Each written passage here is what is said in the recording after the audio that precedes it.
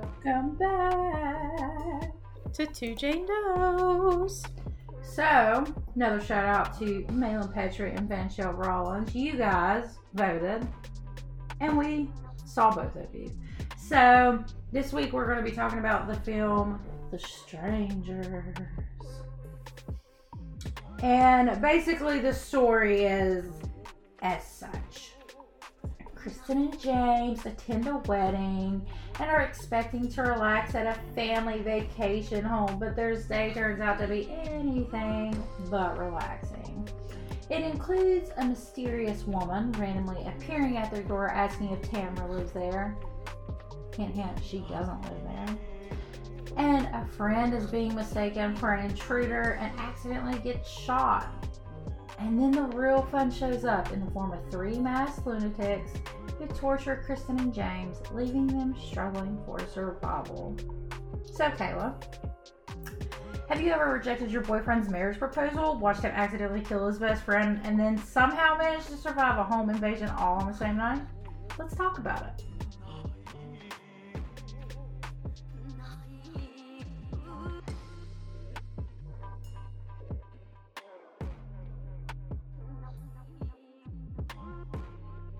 This podcast contains some adult language, graphic descriptions of crime scenes, sexual assault, and murder. Listener discretion is advised.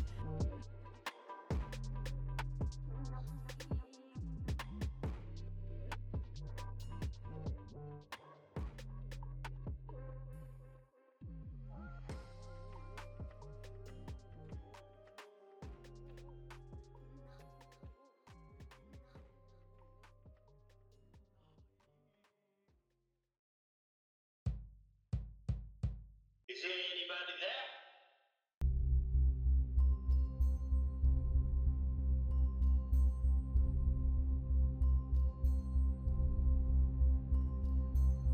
So, this terrifying home invasion horror film was sadly inspired by real-life violent crimes that included some brutal murders. A lot of the horror films that you see today are associated with tales of monsters, ghosts, and other supernatural creatures. However, some of the most effective horror films rely on none of those things. Not them little spooky, hocus-pocus type of movies. Knocks in the night types of movies.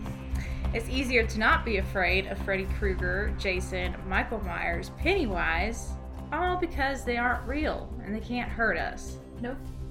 I mean, unless you have some weird twisted reality and you're like doing some LSD and tripping on some shit, maybe it's real for you. God, that sounds terrible. But that's where the movies like The Strangers come in. The Strangers is particularly terrifying because it could happen to anyone. Anybody. And because the world is full of murderous psychopaths that are all too skilled at hiding in plain sight, while it's not something that happens every day, there's still a non-zero chance that any one person could be murdered by someone they've never even met. Non-zero chances, y'all. Non-zero chances. So, writer and director Brian Bertino stated that the movie was primarily based on 3 different events. The first is the infamous series of murders committed by the Manson family in 1969, which, precursor here, we're not going to be giving Manson or his family their own episode either. They're played out, they're overdone, moving on.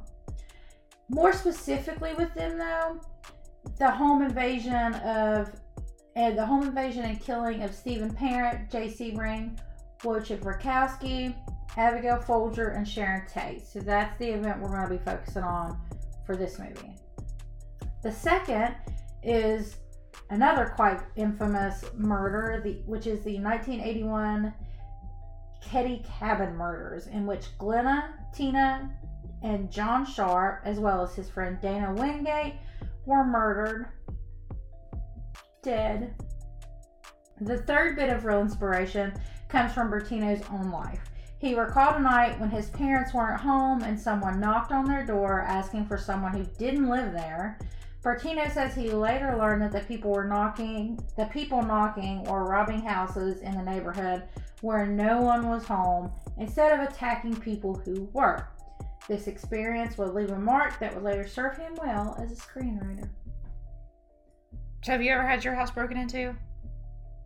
Like whether you were there or not? Yeah, I think my parents had a family friend, and she climbed in a window and stole checks. See, we had family come and steal stuff from us, but it's never been like just some strange person like toot, hello. Yeah, no, is Bobby home? Yeah. No, I haven't experienced anything like that. Like me personally, I've had my car broken into. That was great. Oh yeah, that was nice, wasn't it? They took my. It's my fault, if we're being honest. Should have just left the door unlocked. Been cheaper. Left my wallet in the middle console of my vehicle, and they busted my window out. And once I got back and realized what had happened, all cards were canceled. I don't carry cash, so they just made it off with an empty wallet, whereas I had to put up with the frustration of getting a new driver's license, getting new cards, and also pay $200 to get a new window put in my car, which was not even a year old at that point. It was great. Yeah. They went through a lot of effort just to get that. I would recommend for anybody who wants to be irrationally mad, do that. And then I got mad because we couldn't go get food like we wanted because we didn't want the car to be left there with the window open. Not that there was anything left for them to take, but yeah, didn't want to risk it. We went home and I was very salty. Shit like that happens. Yeah. So Kayla, what did you think of The Strangers? I didn't really watch The Strangers recently. It's been a while since I've watched The Strangers, but I will say that I do enjoy this movie a lot better than the last movie that we talked about, just because people fucking die. Oh my gosh. People die. It gets super suspenseful. I mean, there's people being tortured. There's people being killed dead, so it was a lot. It's a lot better. Killed dead. Okay, time out. Number one, don't come for the Silence of the Lambs. Van Shell, in particular, was very upset with that comment. She thinks it's a great film, as do I. Now, secondly, spoiler alert, because we're about to give you the deets on this movie, but it was made in a remake was made in 2008. And then I think there was a 2018 adaptation of the film. Yeah. I watched the 2008 with Liv Tyler. That is my personal go-to. That's the one that I remember watching in the past, so that's what I looked at this time. And I can't say that I'm any more responsible than you are. I just watched it today as we were recording this while I should probably be working. But I had it playing in the background. If a moment got tense, I looked up, watched it, whatever. Now, with that being said, there's a total of maybe 6 people in the movie. I think roughly 6 to 7 people in the movie. And the movie features Kristen and James. Well, she calls him Jamie a lot in the movie. And basically it starts out, you could tell there's some not so great feelings going on between them when the movie starts. They're not really talking to each other. You hear Jamie say stuff like, "This night didn't go as I planned." He calls his friend to come pick him up because it's a whole awkward ordeal. They make it back to this vacation home after going to a wedding, and she's trying to deal with everything that's going on, and his ego is totally deflated. So that's when you find out that he did try to propose to her. She tells him no, that she's not ready, and then that's when the real fun starts, And here's what gets me. I understand that sometimes you're not ready to get married and take that next step in a relationship, but they make it seem in the movie like they're going to be splitting up, or at least taking a break, taking some time apart. Well, they start getting hot and heavy, so you take her panties off, and they're getting into sex before they're really interrupted by this strange young blonde woman asking if Tamara lives there. This is maybe all of about 15 minutes into the movie at this point. Exactly. Quick, you get to the point, you start doing stuff. It stuff. ain't even started yet. Anyways, 15 minutes into the movie, this mysterious woman appears. And then, their sex was interrupted, or the beginning of was interrupted. She says, I'm out of cigarettes. He goes off. And then some more weird things start unfolding. She gets changed out of this ridiculously hideous dress, but it was 2008. She gets changed, and she's smoking like what I would imagine is the last cigarette she had. And that's when this girl comes back, and she's asking if Tamara lived there again. She says, no, you've already been here. And she's like, I don't think so. And then there's lots of beating and banging going on around the house, and the drama.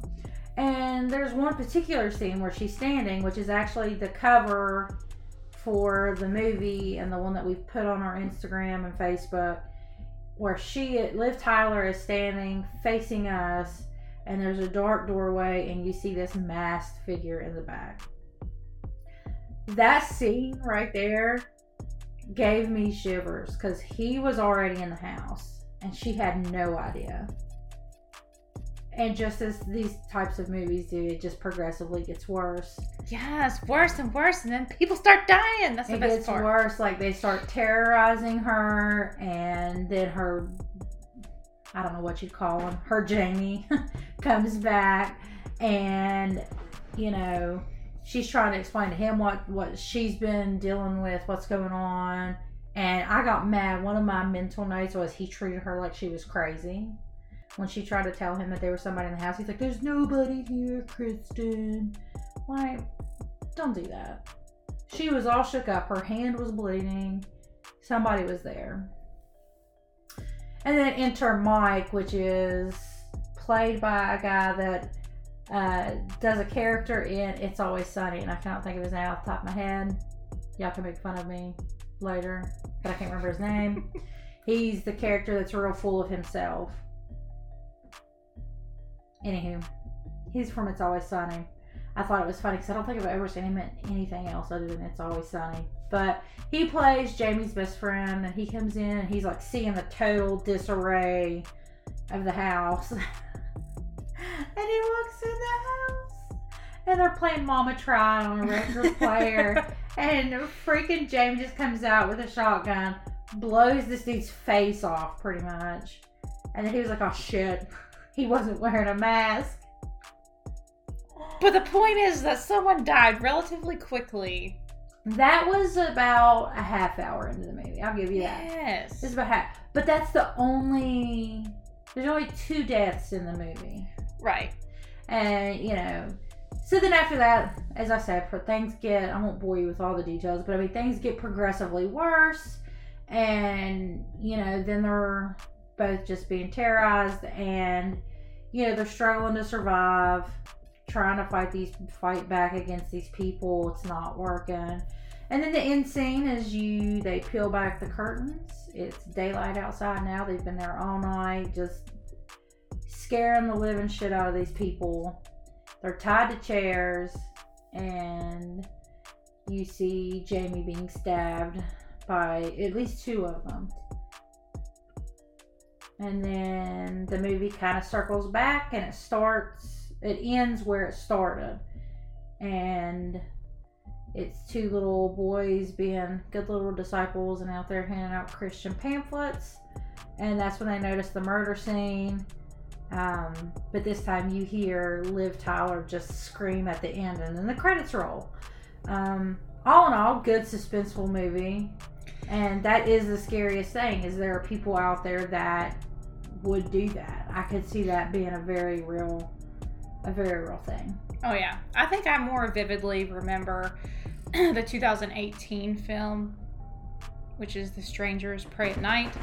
Yeah, I didn't watch that one. Pretty similar situation. It's a family of 4, husband, wife, and their son and daughter that go on a little road trip, and they land at this, oddly enough, a mobile home park. That's where you take a fucking vacation, I guess. I don't know. But the weird thing is that, it's abandoned. There's nobody else there but them. And it starts into, the kids saying that they see people. And the parents are just yeah, I don't think so. But then things start happening around the home that they're staying at, you know, banging on the windows, banging on the door, and it's these 3 masked people, and they spend all night running. Terrifying. Yeah, they spend all night running through the trailer park, trying to get away from them.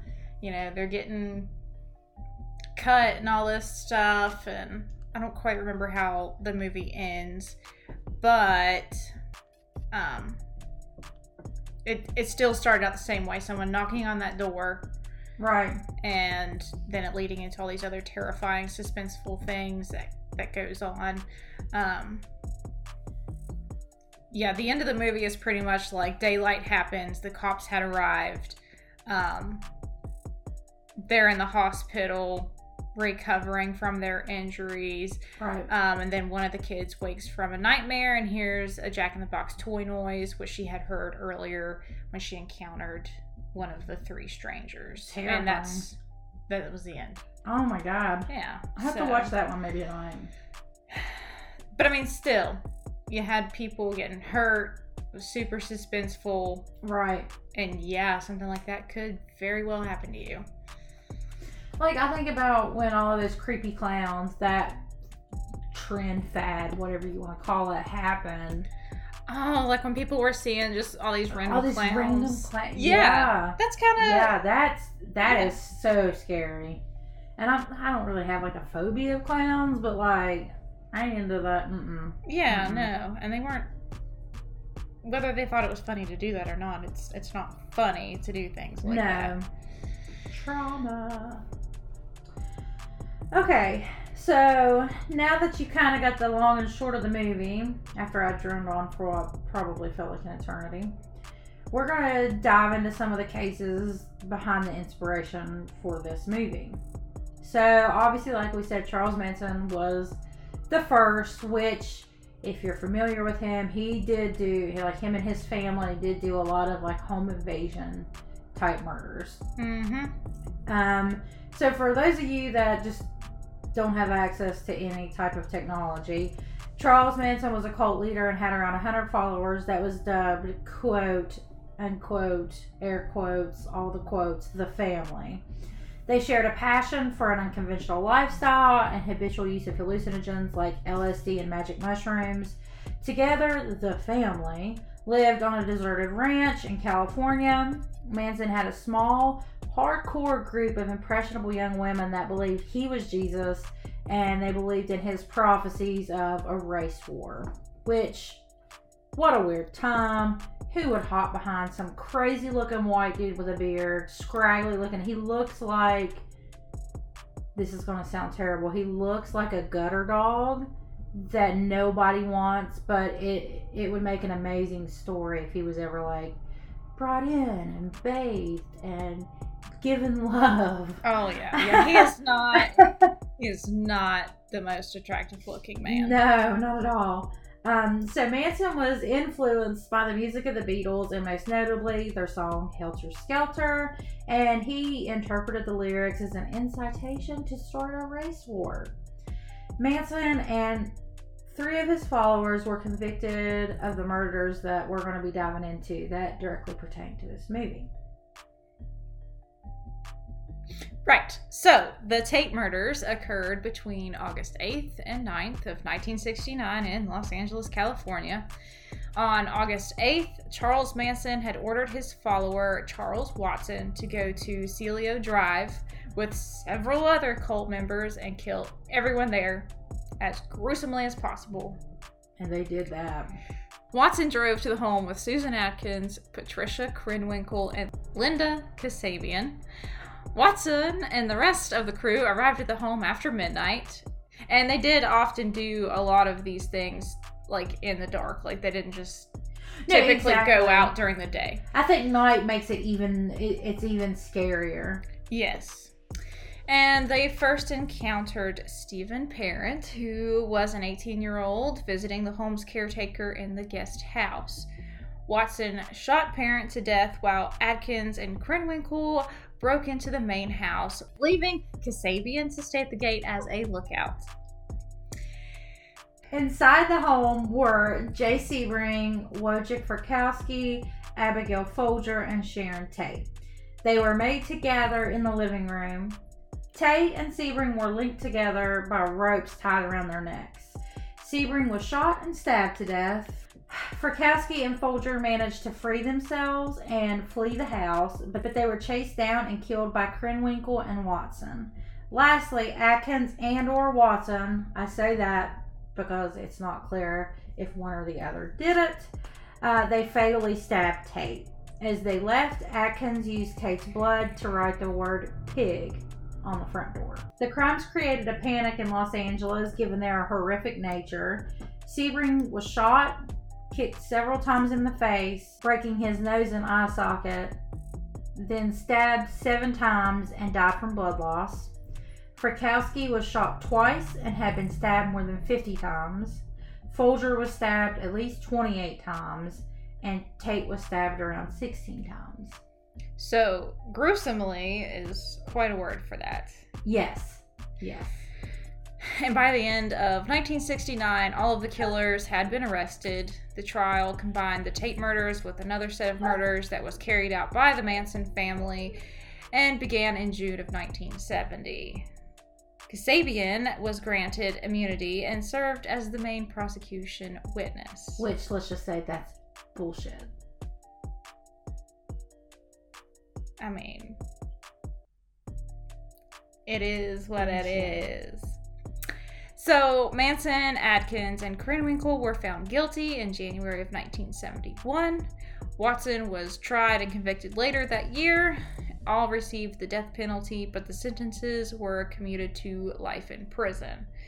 Although they were eligible for parole, their requests were repeatedly denied for good reason. Yes. Manson died November 19th, 2017. Watson remains in the Richard J. Donovan Correctional Facility.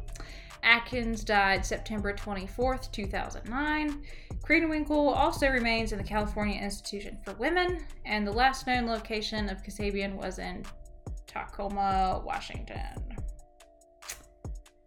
I don't understand how she was just free to go. I mean, the only logic that I can get out of it is it seems like she didn't play an active role in the murders.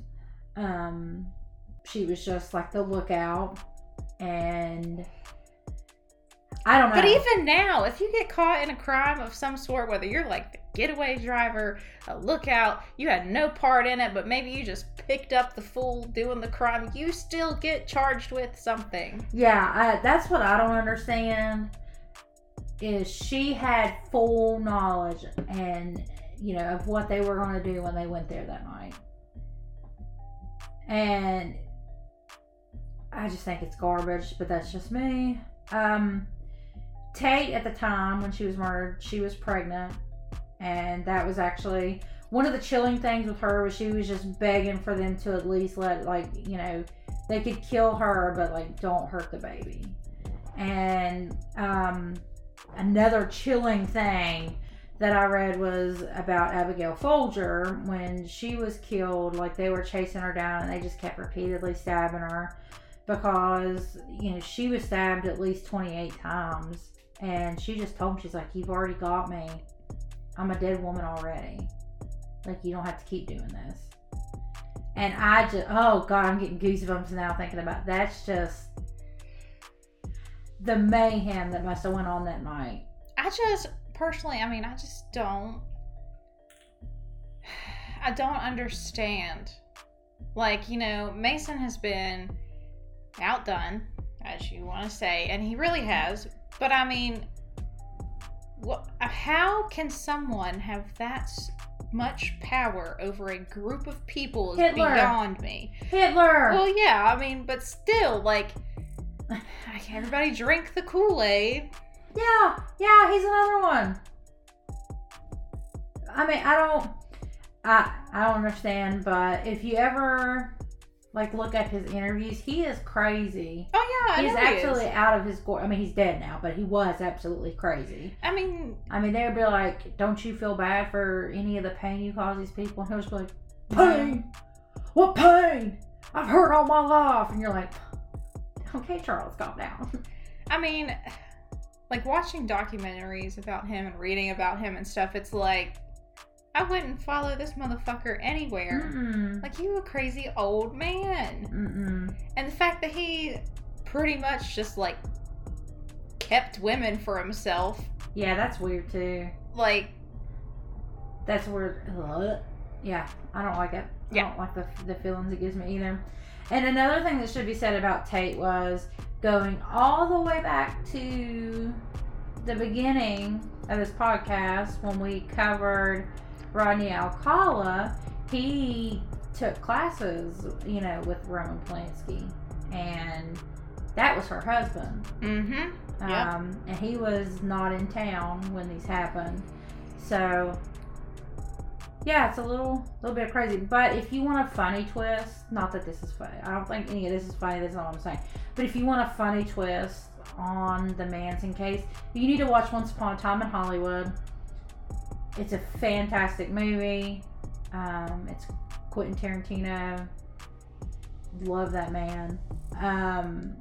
You know, so it's going to be a long movie. You're going to have to buckle up and be willing to sacrifice a couple hours of your time. But it kind of goes in, it leads you to believe that basically the murders are going to play out the same way, but they don't. And, you know, if you haven't watched it, watch it. My favorite scene is when one of Manson's girls comes running at Brad Pitt and he freaking chucks a can of, I don't know if it was dog food or what it was. He just chucks a can of like whatever at her face. It is the funniest shit I've ever seen in my life. So you need to watch it. And another different angle, if you are interested in watching any Manson movies, is Manson's Lost Girls. I haven't seen that. It kind of gives you the perspective of how the women were treated, how he picked them up, that kind of thing. It's pretty interesting, but totally makes you like, this dude is such a fucking creep. Like, what the fuck is wrong with you? And the main girl that you follow, like, she actually had an opportunity to get away, but she didn't. She didn't go with the guy that was trying to pick her up, and ultimately landed herself in prison because she chose the wrong choice there. So, right. And then, you know, if you would like to read, this kind of goes into some of the other people involved in the book, oh my god, I'm getting ready to talk about a book and I can't even explain what I'm trying to say. If you would like to read anything like that, it covers another one of his girls. Her name is Leslie Van Houten, because Krenwinkel was also involved in the other set of murders that occurred, which is the LaBianca murders. They were horrific as well. 2 more people died that night. So this book is all about a journalist. Her name was Nikki Meredith. She began visiting Leslie Van Houten and Patricia Krenwinkel in prison to discover how they had changed during their incarceration. And the more she got to know them, the more she was lured into a deeper dilemma of what compels quote-unquote normal people to do unspeakable things. It's a really good book. It's on my bookshelf. 10 out of 10 recommend you read it if you are into that kind of stuff. So that's all we're going to talk about Manson. That's it. You're on your own from there on. It's over, brother. That's all We're you dead. get. So the second case is actually one that I've never even heard of. Or if I did, I didn't know it was called this. I can say that while doing the research for these notes, I have not heard of it. But they are the Keddie murders.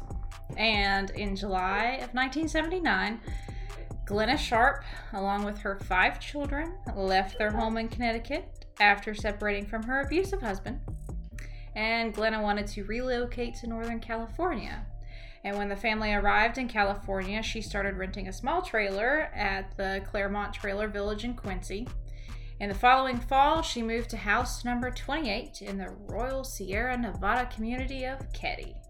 The house was much larger than the trailer, and there she lived with her 15-year-old son, John, 14-year-old daughter, Sheila, 12-year-old daughter Tina, 10-year-old son Rick, and 5-year-old son Greg. That is a lot to handle as a woman living by yourself. Yeah, girl. 5 kids. Yeah, 5 kids. She covered the whole gambit too.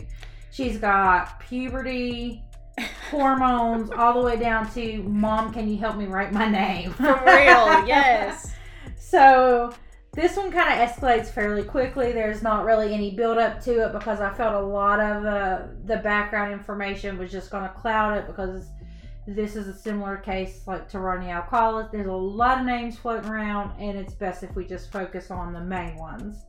So around 7 a.m. on the morning of April 12th, Sheila returned home and discovered the bodies of Glenna, John, and his friend Dana Wingate in the living room. Now, Sheila had went to a neighbor's home and spent the night, so that's why she was coming back and she wasn't in the home that night. And she's the 14-year-old daughter too. Yes, she is the 14-year-old. All 3 had been bound with medical tape and electrical cords. The 12-year-old girl, Tina, was not found in the home, and the 3 younger children, Rick, Greg, and their friend who had slept over, Justin, were unharmed in another bedroom. Sheila rushed back to the Seabolt's house where she had stayed the night before, told them what had happened, and Jamie Seabolt, one of the family members, had come over to get Rick, Greg, and Justin through a bedroom window.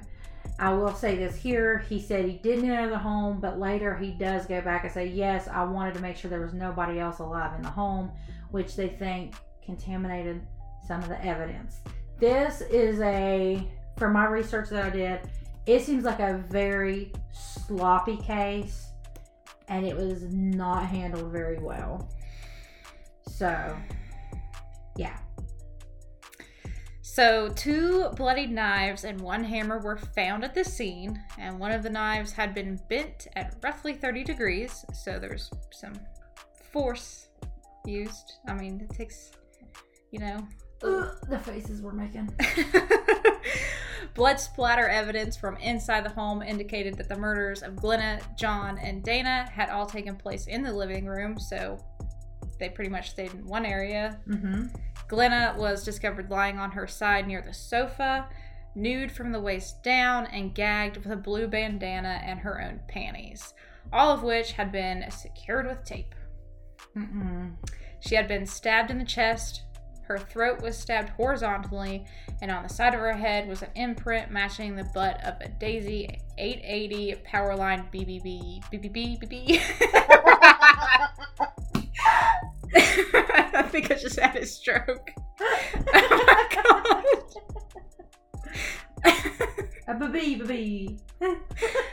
Anyways, it was a freaking Daisy pellet rifle, okay? Anyways, John's throat was slashed. Dana had multiple head injuries and had been manually strangled to death. John and Dana suffered blunt force trauma to their heads caused by a hammer, and autopsies determined that Glenna and John died from the knife wounds and blunt force trauma, while Dana died by asphyxiation. That is a hard word. I struggle with it all the time.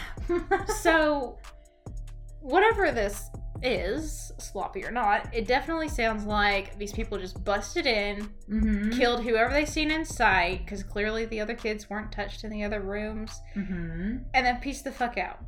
Right. Which is kind of similar to, it is similar to The Strangers, because at the end of the movie, the masked lunatics climb into an old Ford truck. They're driving down the road, and they actually see these 2 little boys with their pamphlets.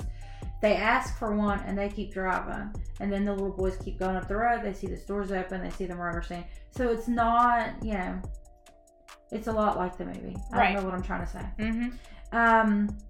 So Justin, the friend of Greg and Rick that had slept over, he said that he dreamed of details of the murder, but then later claims to have actually witnessed them. He said that he heard, sounds in the night, and he got up, and this is what he saw. He saw Glenna with 2 men. One had a mustache and short hair. The other clean shaven with long hair. They both wore glasses.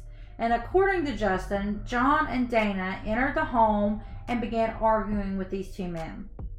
A fight started, and that's when Tina entered the room, but she was taken out of the home's back door by one of the men. Based on Justin's descriptions, the sketches of the two unknown men were produced. And I want to add this too. I didn't include this in my notes. I don't know why. But they used a total amateur for this sketch. He was not good at art. It was not in his skill set. They even say they don't know why they didn't hire somebody qualified for the job or why they didn't use somebody. But nonetheless, this total amateur whose stick figures have scoliosis did this, sketch for a major case. Okay. And he produces these sketches, and the men were described as being in their late 20s to early 30s. One was between 5'11" and 6'2" with dark blonde hair, and the other between 5'6" and 5'10" with black, greasy hair. Both of them wore gold-framed sunglasses. That could be anybody. I mean, first one's quite. I mean, I know it's just a few inches, but 5'11", 6'10", 6'2". That's just like, yeah. Yeah. Okay. Yeah, I don't know. Like I said, what I found, this case was just a shit show. We'll keep it as that, a shit show case. A family acquaintance told detectives that Dana had recently stolen an unknown quantity of LSD from local drug dealers, but they were unable to provide proof of this claim, and rumors regarding the crimes being motivated by drug trafficking were dismissed. About 4,000 man-hours were spent working the case, and in December of 1983, detectives ruled out serial killers Henry Lee Lucas and Otis Toole as potential suspects. Mm-hmm. So I guess that's great for them. Yeah. But on April 22nd of 1984, 3 years after the murders and Tina's disappearance, a bottle collector discovered a cranium portion of a human skull and part of a mandible near Feather Falls in the neighboring county, which was roughly 100 miles from Keddie. The remains were confirmed by a forensic pathologist to those of Tina Sharp in June of 1984. Near the remains, detectives also discovered a blue nylon jacket, a blanket, a pair of Levi Strauss jeans with a missing back pocket, and an empty surgical tape dispenser. And here's the tough part. The case remains unsolved. The house where the murders occurred was demolished in 2004. The last known development on the case was in April 2018, 3 years ago, in which DNA evidence recovered from a piece of tape at the crime scene matched that of a known living suspect. So who killed the Sharp family? Authorities continue asking that question, hoping to revive the investigation. So if you have any information on the Keddie Cabin murders, I'm not sure who you need to call, but you should call somebody. No, and I mean, that's the thing. Like, it's so sloppy because, before they found the remains, they got an anonymous call saying that they found remains they had a call. They got a call that Tina's body was here, or her remains were here. That phone call was never, logged on this case. And they said it was 2013, roughly. And they found this recording in the bottom of an evidence box. Yeah. Well, obviously, as sloppy as it sounds, whoever did this did a pretty good job of getting away with it. Oh, yeah, no, I'm not saying the murder was sloppy, which, I mean, from the way it sounds, it's pretty sloppy. But the investigation and the way it was handled And I understand that you put 4,000 man hours into this case, but that's sloppy. That's real sloppy, son. I definitely think that this particular case probably worked more of the suspense side of the Strangers movie, along with the fact that, like, the strangers don't ever get caught. They do their deed for a single night and then they leave. So, right, that's why I feel like this particular case was brought in as inspiration for the movie, because it's, you know, somebody they probably don't even know. Could or couldn't be, don't know, because we don't know he didn't.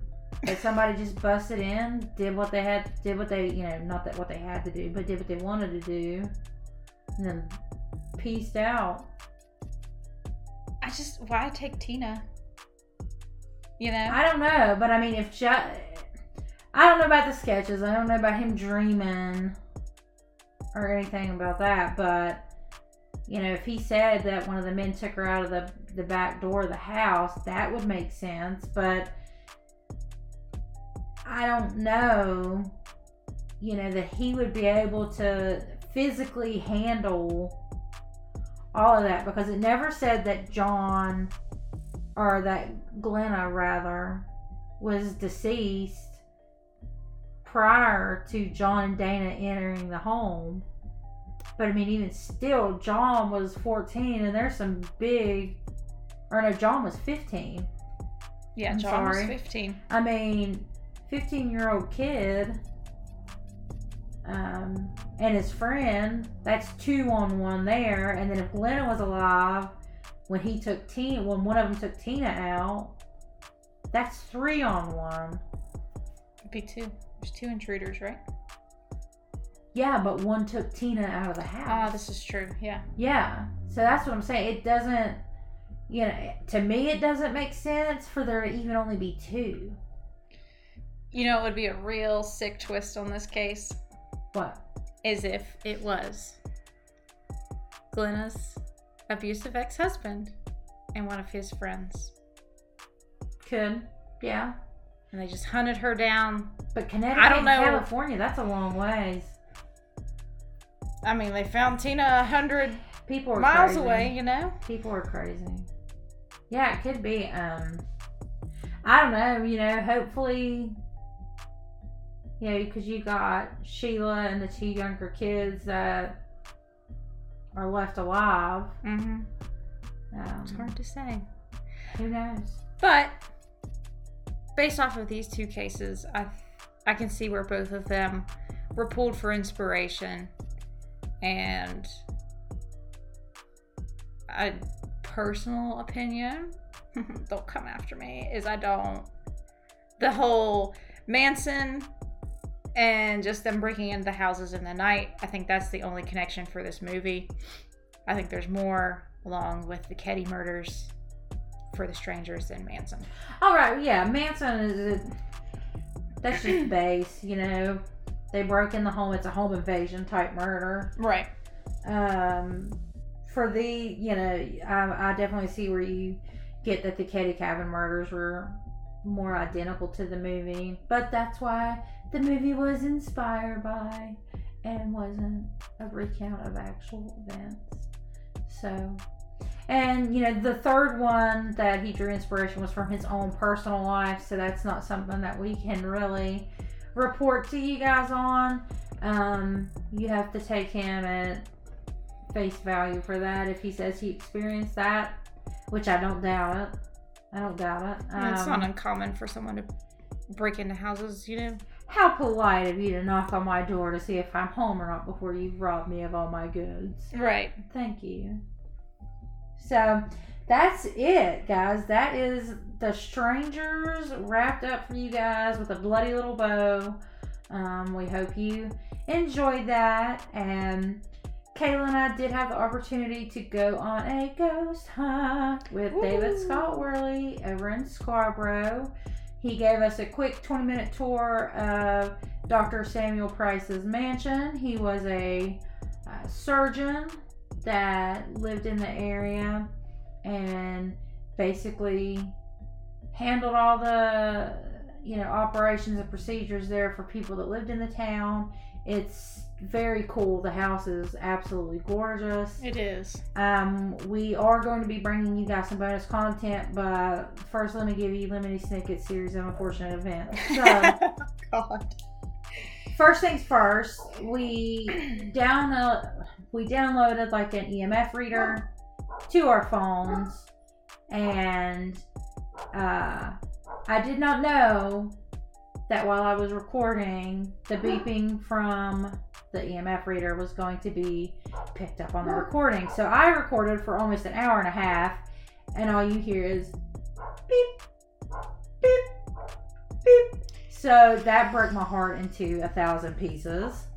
Well, then we took a break, and I smartened up, and I turned the beeping off, and there's a pretty cool moment that I don't want to spill too much on the tail end of this episode, but needless to say, that audio just magically vanished. We do have snippets of it from some of the stuff that Kayla was able to snag, and Scott had some stuff that he sent in to us.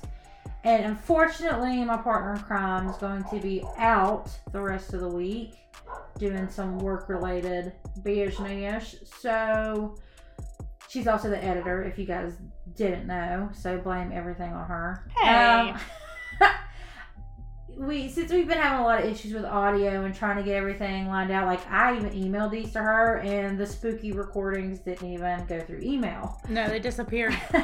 So I know that we told you guys we were going to be bringing you that bonus content on Wednesday the 13th, but I think what we're going to have to do is push that back a week from then to Wednesday the 20th, so that way we can put in the extra work and hocus pocus on the computer, and we will be bringing you another episode. Make sure you check the Facebook page. Yes, please vote. We Please. have The Lighthouse, Texas Chainsaw Massacre, and Amityville Horror for you to vote on. So, Vote! we expect to see more than 2 motherfreaking votes on this poll. So, do your thing.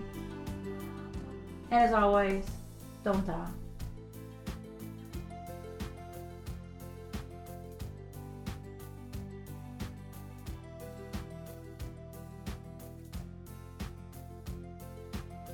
Thanks for listening to Two Jane Does. I'm Emily. And I'm Kayla. Remember to tune in every Monday now at 8 p.m. as we dive into a new case. Please follow us on Spotify, subscribe to us on Apple Podcasts, and leave us a good review. Catch us on Facebook at Two Jane Does, where you can find updates on our episodes and links to our other social media accounts. If you have any cases that you want us to cover and go into detail with, you can leave us a message there.